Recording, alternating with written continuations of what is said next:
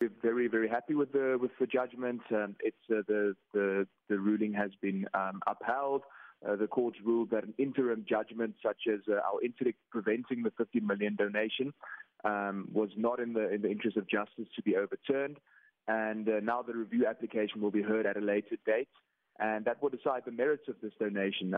We do believe, however, that this leave to appeal application just shows how desperate the government is to squander this, this much-needed tax money that could have been used to the benefit of the citizens in this country. Now, we're asking our listeners that very same question. So what urgent needs do we have here at home for that 50 million rand Cuban donation to be spent on here in South Africa?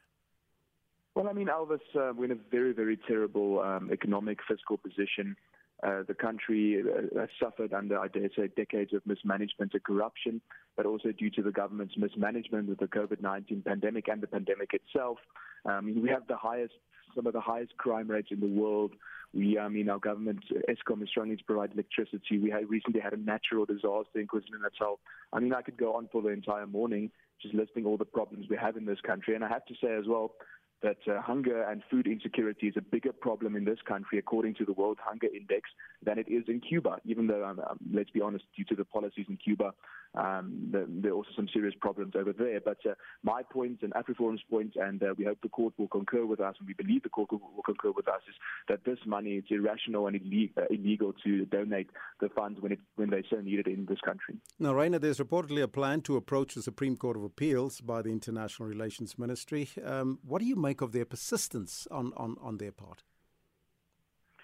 Well, like I mentioned, Elvis, it's outrageous and it's truly shocking that the government is so persistent that it's appealed to the Constitutional Court, lodged in a leave to appeal application at the Constitutional Court, and we expect the government to also lodge a leave to appeal application at the highest Court of Appeal in Bloemfontein. And it just shows again the government's absolute persistence. It shows that the government, it's actually frankly quite insulting to the citizens of this country that the government is so desperate to go ahead with this donation. But we're very optimistic that we'll be able to strike down this donation when our review application is heard at a later date. And we also think that the government will not be successful with further leave to appeal applications in the higher courts. Well, it is a different court. It's the appeals court. So do you think that the appeals court can perhaps come to a different judgment on the matter? I think it's highly unlikely. I cannot speak for the courts, obviously, but I think it's very unlikely because the court ruled in the first place that it's not in the interest of justice to overturn an interim judgment because this judgment is on an interim basis pending the review application. So the court ruled that there's no reason why that should be appealed. And also the court also ruled that there might be irreparable harm to the citizens of South Africa if this donation could go ahead. And that's why the review application needs to be heard. And the court also ruled that AfriForum was acting in the interest of the greater society and the greater community.